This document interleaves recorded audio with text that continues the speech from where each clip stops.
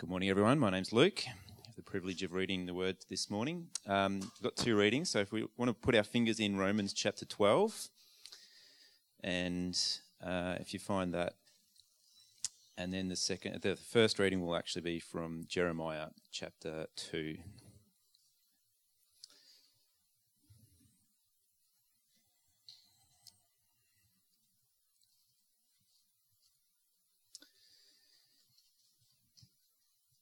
All right, so Jeremiah chapter 2 first, and I'll start reading. The word of the Lord came to me, saying, "Go and proclaim in the hearing of Jerusalem. Thus says the Lord, I remember the devotion of your youth, your love as a bride, how you followed me in the wilderness, in a land not sown. Israel was holy to the Lord, the firstfruits of his harvest. All who ate of it incurred guilt. Disaster came upon them, declares the Lord. Hear the word of the Lord, O house of Jacob, and all the clans of the house of Israel. Thus says the Lord, what wrong did your fathers find in me that they went far from me, and went after worthlessness, and became worthless? They did not say, where is the Lord who brought us up from the land of Egypt, who led us in the wilderness, in a land of deserts and pits, in a land of drought and deep darkness, in a land that none passes through, where no man dwells. And I brought you into a plentiful land to enjoy its fruits and its good things. But when you came in, you defiled my land and made my heritage an abomination. The priests did not say, where is the Lord? Those who handle the law did not know me. The shepherds transgressed against me. The prophets prophesied by Baal and went after things that do not profit. Therefore I still contend with you, declares the Lord, and with your children's children I will contend. For cross to the coasts of Cyprus and see, or send to Kedar and examine with care. See if there has been such a thing. Has a nation changed its gods, even though there are no gods? But my people have changed their glory for that which does not profit. Be appalled, O heavens, at this. Be shocked, be utterly desolate, declares the Lord. For my people have committed two evils. They have forsaken me, the fountain of living waters, and hewed out cisterns for themselves, broken cisterns that can hold no water. All right, if we turn to Romans chapter 12, verse 1.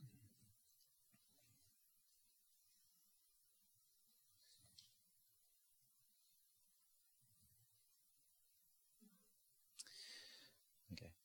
I appeal to you, therefore, brothers, by the mercies of God, to present your bodies as a living sacrifice, holy and acceptable to God, which is your spiritual worship.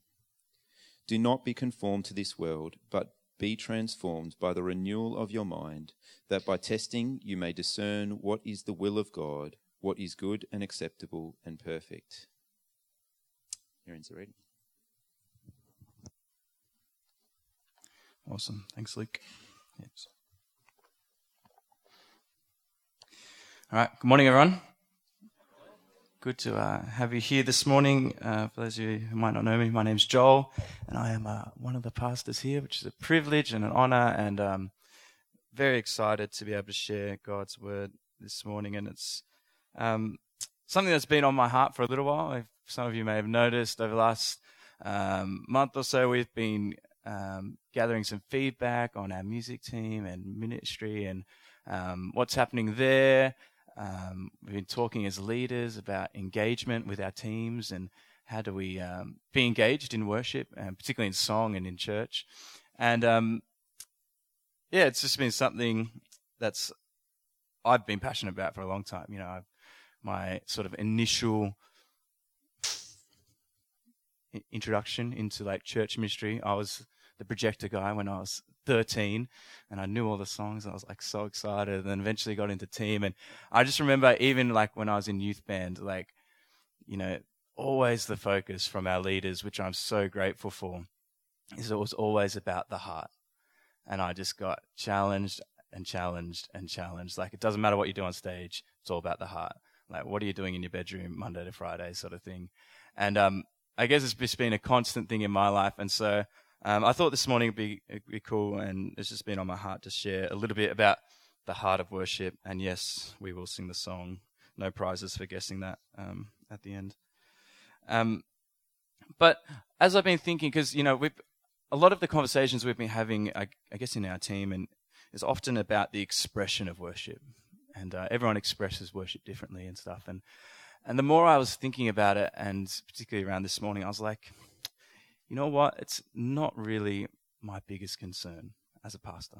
It used to be a bit of my concern, and people often remember when I've said things about it, and I'm like, oh, it's great that that's the only thing you remember that I said, that it looks a bit weird when you're up the front, and people are like, what's going on? So you're allowed to smile and enjoy being in church, all right? So let's get that out of the way. But, the expression is one thing, and we can talk about that, and we can, it's probably a whole nother sermon, but really for me this morning, it's just about the heart. And if the heart's there, then the expression will come. And if the expression's there and the heart's not there, the expression is empty. It's pointless. Look throughout all the Old Testament, and God continually has a go at these people because they go through the motions, but their heart's not there. And so that's what I want to really look at. And I guess the idea is that worship is not something we do. Worship is something that we direct.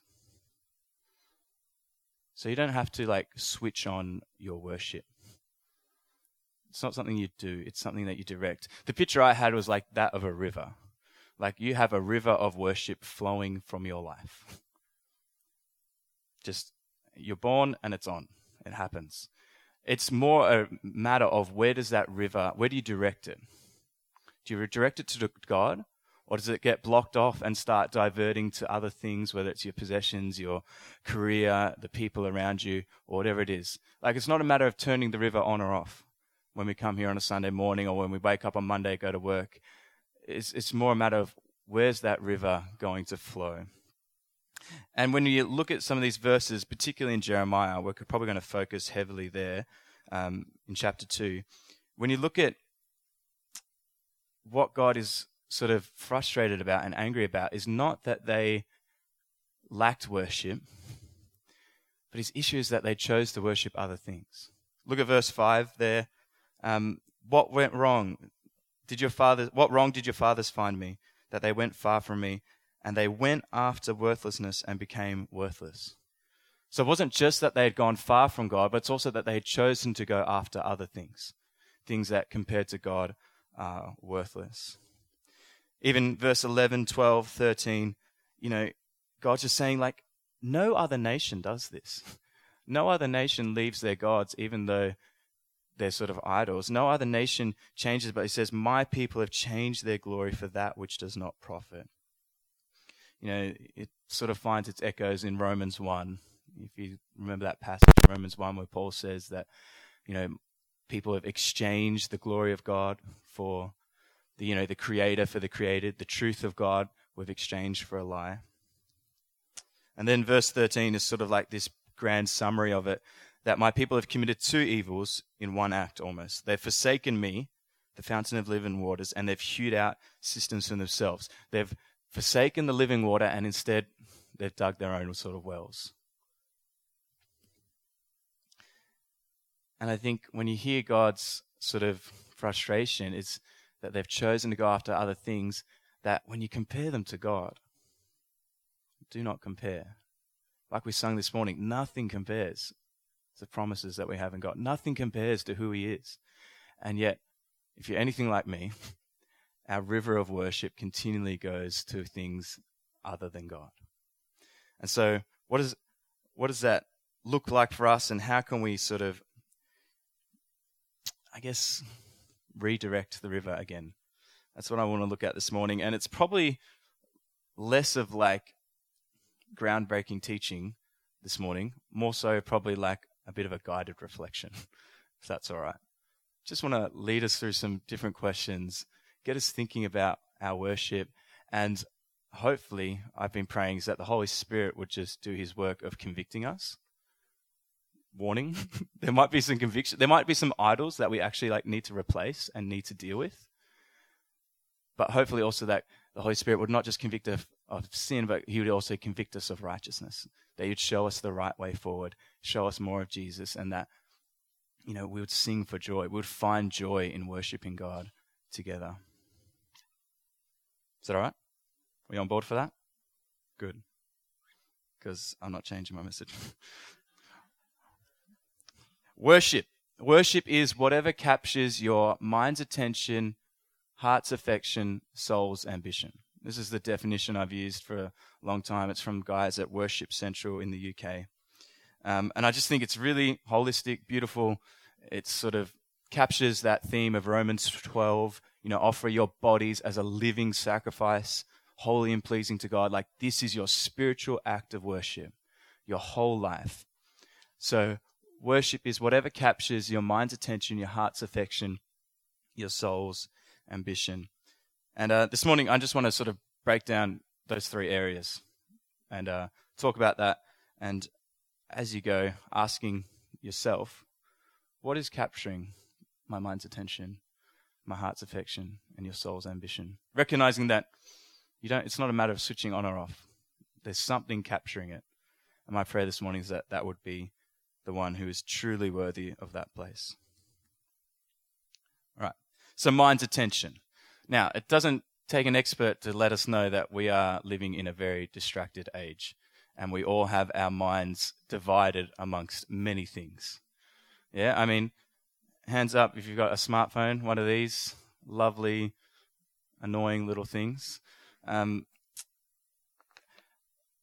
heard the other day, I think it was millennials, but it's probably true of most people, but it said 77% of millennials, when they don't know what to do, the first thing they reach for is their phone. So you're waiting in line for your coffee, you're standing there awkwardly, what do? Oh, phone.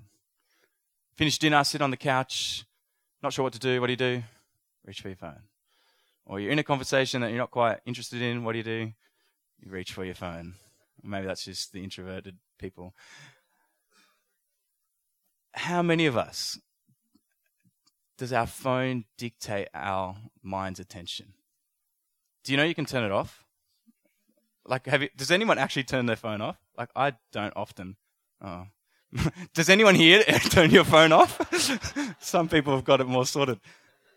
I've recently discovered Do Not Disturb. That's the best thing ever. And you can set it automatically.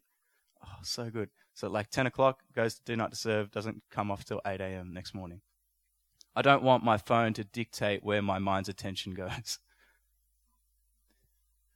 That's one thing.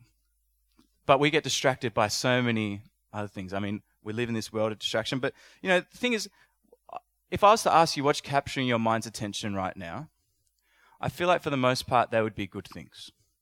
Family, work, maybe, I don't know, maybe you've got lunch on afterwards or you've got things happening. Yeah?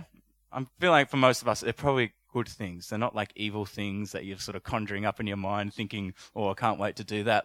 I feel like for most of the part, they're good things. But the problem, and it's sort of what Jeremiah alludes to in verse 7, that the problem is that good things can often become gods in our lives. That we focus more on the gifts than the giver. We focus more on the kingdom than the king. And these good things begin to take the place of God at the highest priority. Verse 7, it says that God brought us into this land. He's talking to the Israelites. I brought you into this land to enjoy the fruit, to enjoy the good things. It's not a matter of we can't enjoy them. But what place do they hold in our minds and in our hearts is really the big question. Because the thing is, they're meant to point us to God. In James it says, every good and perfect gift comes from the Father of lights in heaven. Everything, it comes from him. It's meant to point us back to him. And so, you can go swimming out in the ocean and see all the turtles and stuff and go, oh, this is awesome, how cool is that turtle? Or it can point you back to God. And I think that's the place of the good things in our lives. That's the place of it. But on the flip side, I think we also get distracted a lot by bad things. We get overwhelmed by our struggles and our suffering, and it's not to downplay that. It's not saying that that's wrong. But I think once again, those things are actually meant to point us back to God. Do we just sit in our sort of despair? Or do we actually use those things to actually lead us back to God, knowing that He's close to the brokenhearted, knowing that He's near in every situation? And that's probably something you need to decide beforehand. You need to resolve beforehand that, you know what, no matter what I go through, I want God to be first and foremost. So what has been capturing your mind's attention? Yeah, how many of you have been driving? It's a bit scary.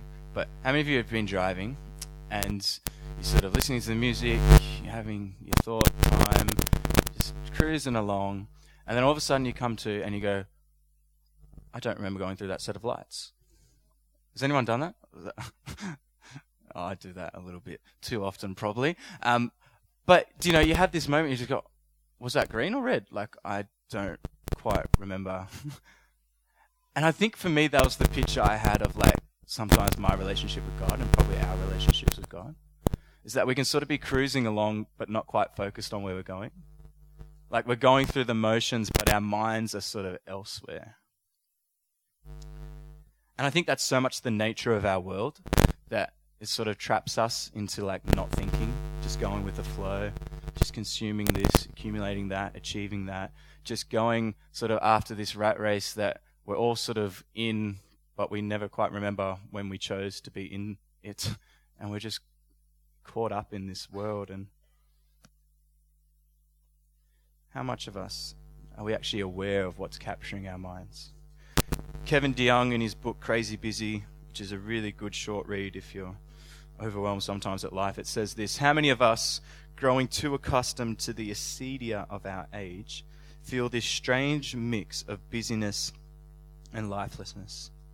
We are always engaged with our thumbs, but rarely engaged with our thoughts. We keep downloading information, but rarely get down into the depths of our hearts. That's acedia. Purposelessness disguised as constant commotion. Do we ever stop enough to actually let our minds just still a bit and actually engage our thoughts in God? Go a little bit deeper. You know, when Michael started sharing that story of the ocean, I thought you were going a different way with it. The first thought I had was like, I think that's sometimes my journey of prayer, that like I get in the shallows and it's like all these waves are pushing me back and my thoughts are going outside, and there's a point where I like actually got to like push really hard to get through that sort of, and then on the other side it's like, oh, this beauty of like stillness and like peace. And next time you can use that. But you know, I think sometimes like we actually need to like work hard to actually still ourselves and actually like get past this distracted 10 seconds focus. I'm so caught up in what's going on. I actually need to sit long enough to get through that. And the big reason why I think this is so important is because, and this is true of each section, I'm not going to repeat this all the time, but I thought it's important to mention at the start, is that what we worship is what we become. Our distractions are discipling us. Our smartphones are shaping us. Our world is shaping us. And like Paul says in Romans 12, we're either being transformed by the renewal of our mind, or we're being conformed to the pattern of this world. Like, those are the options given. There's nothing neutral. There's nothing that's just relaxing. I'm just chilling out. There's nothing just sweet and innocent. It's a bit scary, because all of a sudden everything has this purpose. Everything has this, well, what am I doing with my life? Which is, don't get too overwhelmed by that. But do we recognize that we're either being transformed by the renewal of our mind by Jesus, or we're being conformed to the pattern of this world? Which is what Jeremiah says in verse 5. What wrong did your fathers find in me, that they went far from me, and they went after worthlessness, and what? And became worthless. Like Greg Beale says there, what people revere, they resemble, either for ruin or restoration. And I liked it because it was good at alliteration, easy to remember. What people revere, what we hold highest, what we worship is what we become. And so when we're talking about worship, it's important. Because what we are worshipping is shaping us. Where is your mind's intention? And don't worry, it's not all like doom and gloom. There's hope. Because our response then is recognizing that if we can fix our minds upon Jesus, what could that do in our lives? That we can be transformed. There is change possible through His Spirit. We're called to remember God and to return to Him. I mean, look at verses 6 to 8, where Jeremiah, he writes the words of God saying, "They did not say, 'Where is the Lord who brought us out of the land of Egypt?' And the priests did not say, 'Where is the Lord?'" The implication is, this is what they should have been saying. They should have been saying to each other, "Where is the Lord? The one who brought us out of Egypt." Like, remember what He did. He brought us through the valleys. He brought us through the pits. He brought us through these places. He's brought us to this land to enjoy its gifts. Like, where is the Lord? Remember. Let's search for Him. Let's seek for Him.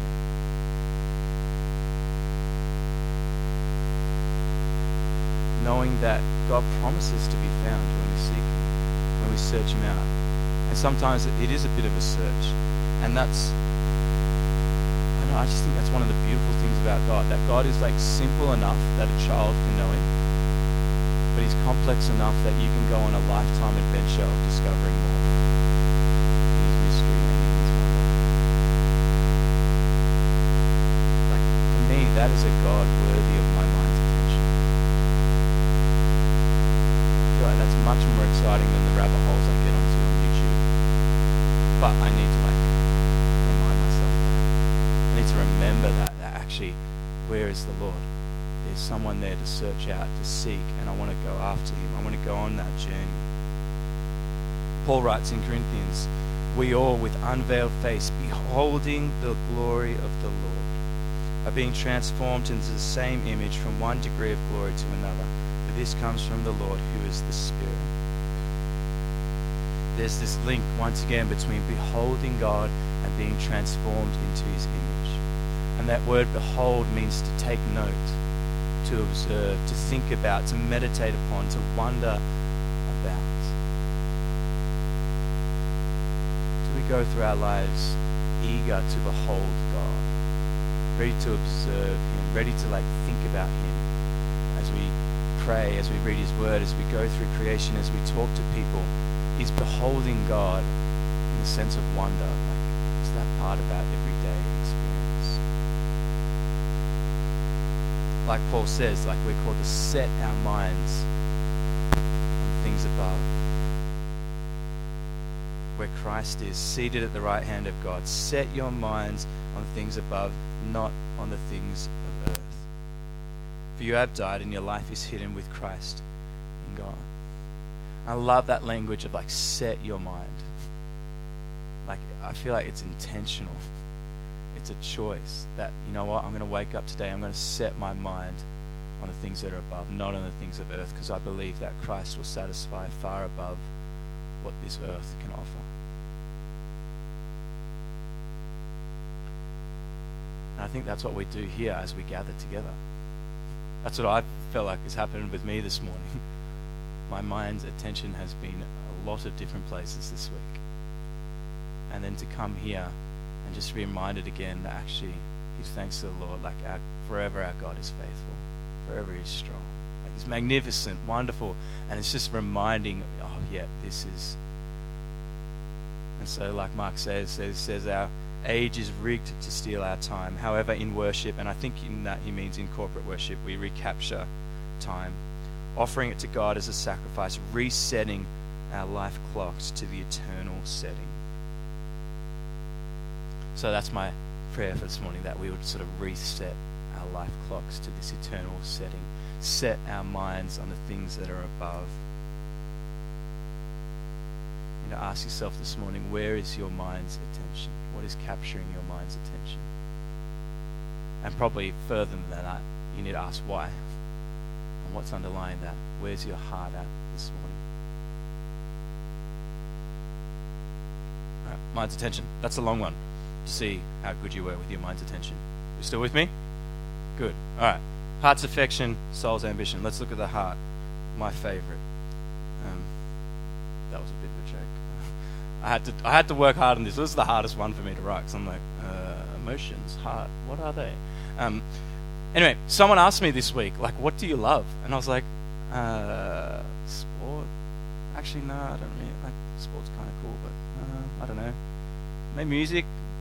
Oh, but then there's times I do music. I'm like, I was like, I really struggled to answer so bad, and like I didn't want to do the cliche like pastor thing. Oh, Jesus, yeah, I love him. He's so, I do love Jesus. Don't you? Wow. I think the way I was thinking about it, like, what do you value is really the question. What do you value in your heart and in your life? And you can get pretty pragmatic with this. Have a look at your time, your money. Have a look at your calendar. Have a look at the things that you talk about, how you talk about them. Do you get more excited when you're talking about food than you do about cars? Yes, I do. You can sort of start to see where your values are at, where your heart's affection goes. What begins to cause an emotional response in you, for good or bad? What do you get angry about? What do you get teary about? What are the things that your heart is drawn towards? And some of the questions you can ask this week. Because I think the reality is, if someone came from another planet and watched your life for 2 weeks, every moment, they would be able to tell you what you value. They would be able to tell you what captures your heart's affection. Whether it's your family, your job, your comfort, your adventure, whatever it might be. It's hard to hide what you love.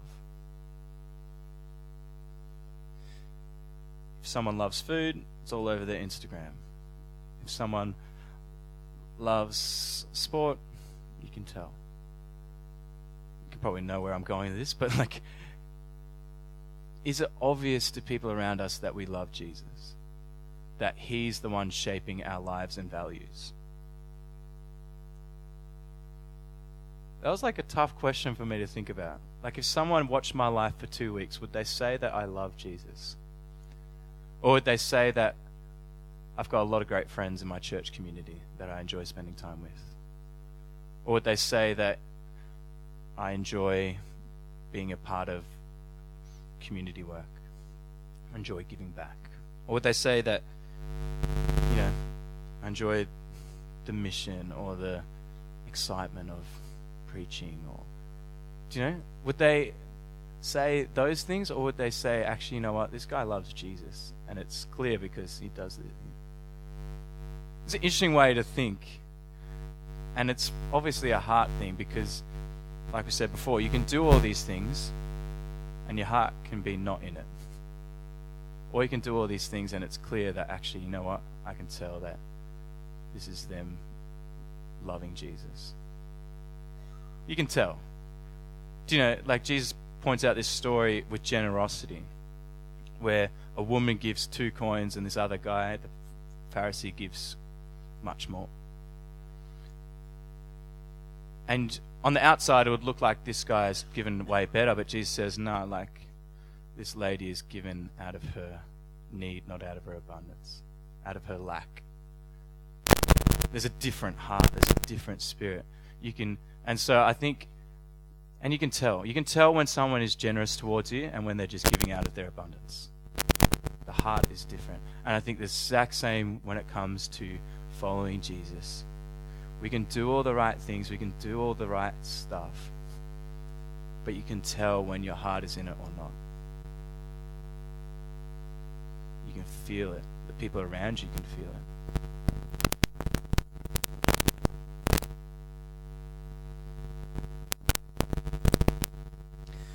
I just had this thought of like, what if Jesus was the one we got most passionate about? Like, I get pretty passionate at my Melbourne City game. And sometimes it is very frustrating because they're not very good. They have been disappointing for a long time. Now they're top of the ladder. I might just sneak that in. But what if Jesus was the one that was most passionate about? What if, our emotional responses were like biggest around Jesus? Like the things that he got angry about, those are the things that we actually got really angry about, not the other things that we get angry about. What if the things that he was compassionate about were the things that we're compassionate about? Because when you look through the Bible, like Jesus is super serious about being the number one in our lives. Just look through the Gospels and look at the way Jesus interacts with people, and he's super serious, not about being third in line. He says to the rich young ruler who's not willing to give up, he says, it's fine, walk away.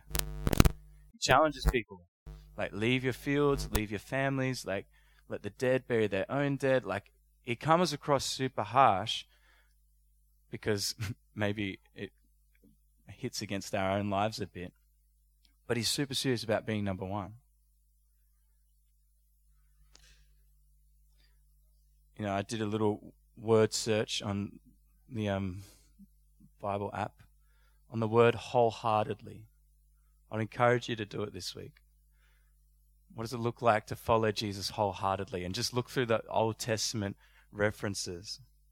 I think we had some up there. It talks about Joshua and Caleb, who followed the Lord wholeheartedly. They were the only two in their entire generation that still had faith that God is who he was and he could do something miraculous in the face of these giant cities. Solomon, well, he had a lot of wives. Wasn't the greatest idea. And they turned his heart. And he had not been fully devoted, or he hadn't been wholehearted to the Lord as his heart, as David had been. For me, that one of the saddest verses I read was Amaziah. He did what was right in the eyes of the Lord, but not wholeheartedly. And I was like, oof, is that me? Doing the right things, but not wholehearted in my devotion to God.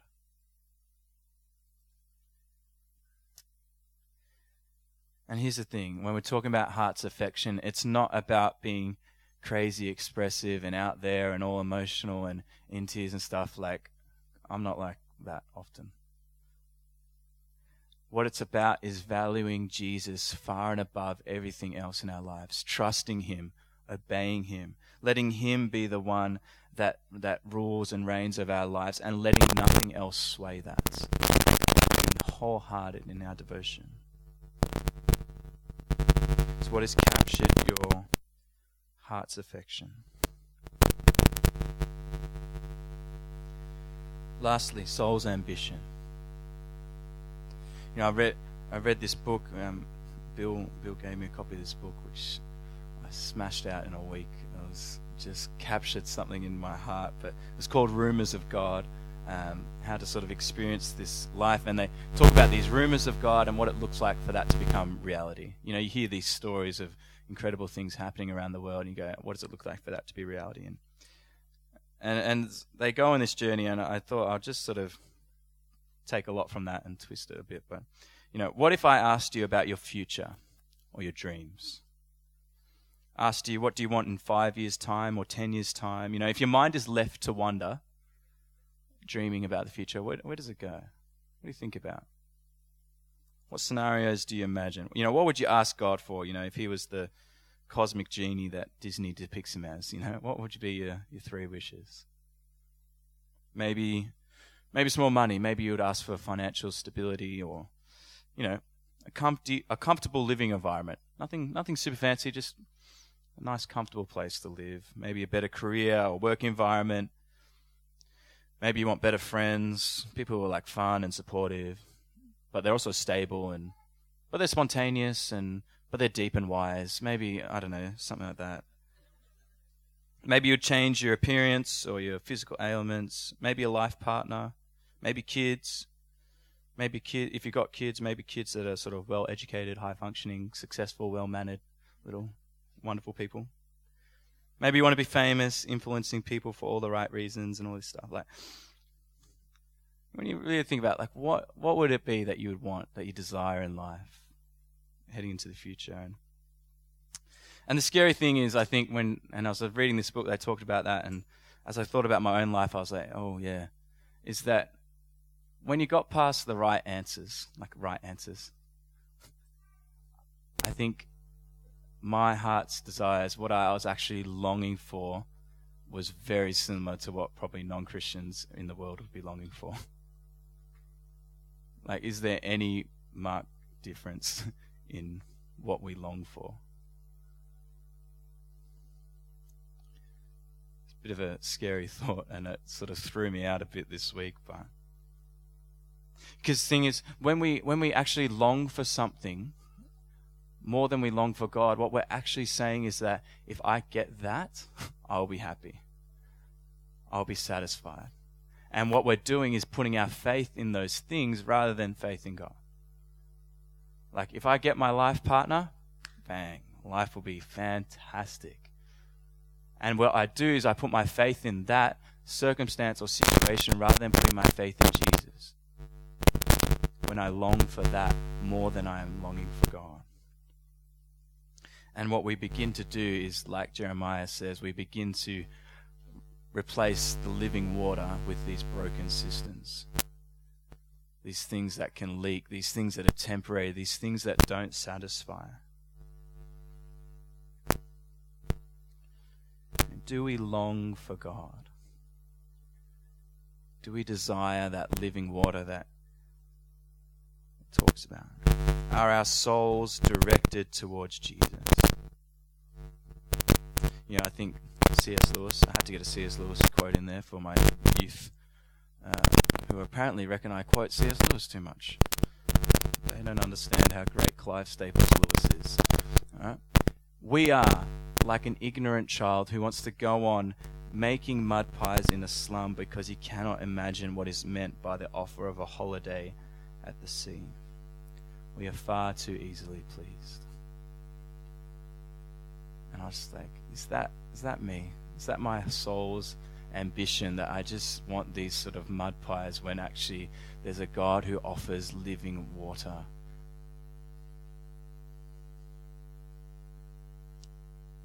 What if there's so much more that God has in store for us, but we've forgotten to ask, where is the Lord? We've stopped searching and we've stopped seeking, and we have gone after the worthless that does not profit, and we're missing out on the living water that Jesus offers. And maybe for some of us, we've actually stopped longing after God because we've been let down. Maybe you've been disappointed and you wanted that and it sort of didn't quite happen how you thought it might. I think God just wants to remind us this morning that He's the one in control. He's the one that has so much more in store. And while evil still abounds, God urges us to remember, to return to Him, to hold on, to still be expectant, to still long after Him and all that He offers. Because that's the nature of faith. Even when we don't see it, being certain of what we hope for, being assured of what we cannot see. And so may our lives be directed solely to God, longing after Him. You know, and there's this story in John 4 where Jesus comes to the well, meets a Samaritan woman in the middle of the day, and we find out that this woman has sort of experienced some broken cisterns, some wells that haven't quite worked out. She's gone from relationship to relationship to relationship, and she's ended up by herself, outcast in her society, sitting at the well by herself. And Jesus comes, and He's not supposed to talk to her because Jews and Samaritans don't mix, and yet He sort of asks her for a drink. You all probably know the story. I encourage you to read it this week.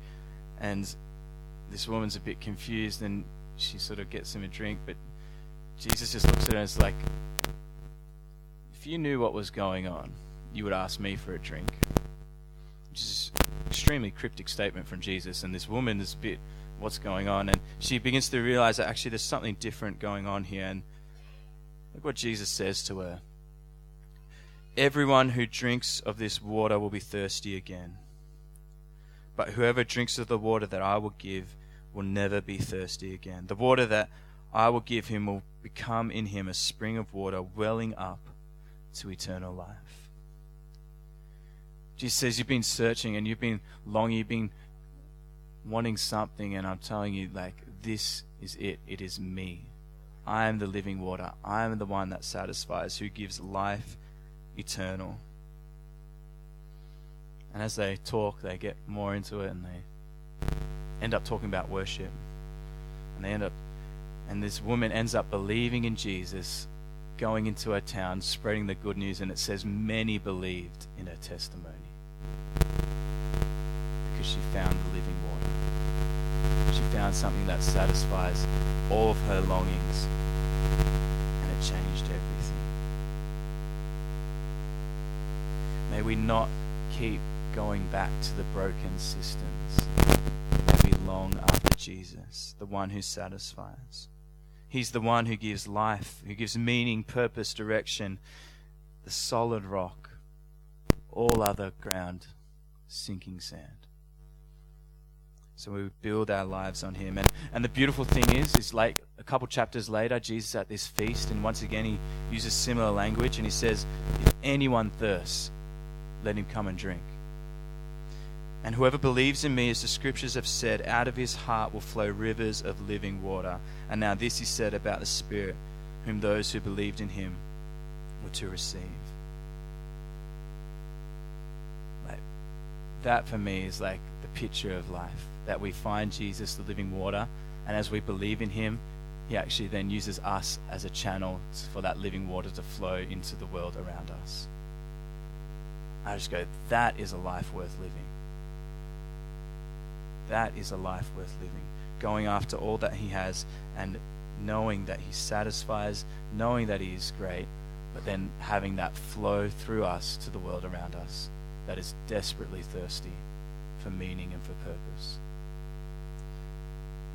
So what is capturing your mind's attention, and your heart's affection, and your soul's ambition? And here's the thing, God is not asking, God doesn't require perfection. I think that can be the hard thing. We hear this and we go, oh man, my life is so far from that. I am not worthy, I'm guilty. Hopefully that's not what we take from here. Because God is more concerned about the direction that your life is heading. Is it heading towards God, or is it heading away from God? And if it's heading away, then yes, we're called to repent. We're called to change our minds and to change our thinking and to turn around back to him, deciding that, temporary things aren't going to satisfy. I'm going to believe in what Jesus said. There's a changing of your mind in repentance. Maybe we need to go on that journey. Maybe there's some idols that need to get out of the way. In the end, Psalm 51, where it says, the sacrifices of God are a broken spirit, a broken and a contrite heart, O God, you will not despise. Sometimes I just think that's what God wants. He just wants people who go, you know what? I can't do this. I'm not doing this. So help me. You're the one that's going to fix it. You're the one that's going to save. You're the one that's going to be the Lord of my life and lead me where I need to go.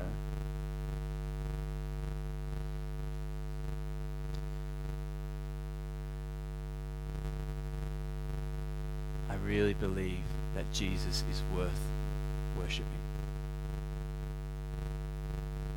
That he leads to life in all of its fullness. And my prayer is this morning that our hearts will come back to that place of just going, you know what? He is worthy of every single thing. My mind's attention, my heart's affection, my soul's ambition. And so I'm going to invite the team up and we're going to sing this song, Heart of Worship. Once again, no surprise. But the words of the song, when the music fades and all is stripped away and you simply come before God, he doesn't hear the songs. He doesn't hear what's going on. He looks directly into your heart. What does he see? Is it all about Jesus? That's the simple but big question for all of us. Because that's what's important in the light of eternity. Is it all about Jesus? I want to encourage you this morning as we sing this, as we pray this, that we'll just say, you know what, I'm coming back. Like for me, I know I need to come back. There's different things that have been capturing me, and every Sunday is almost like this resetting of my life clock. And maybe it's even every day I need to be doing that, of just resetting and going, you know what, I'm coming back. So I want to encourage you this morning as we sing this, I don't know, express it how you need to express. If you need to sit down and pray, if you need to kneel down and sort of repent, if you need to like jump around and go crazy and coming back, you do that. But may we come back to the heart of worship this morning.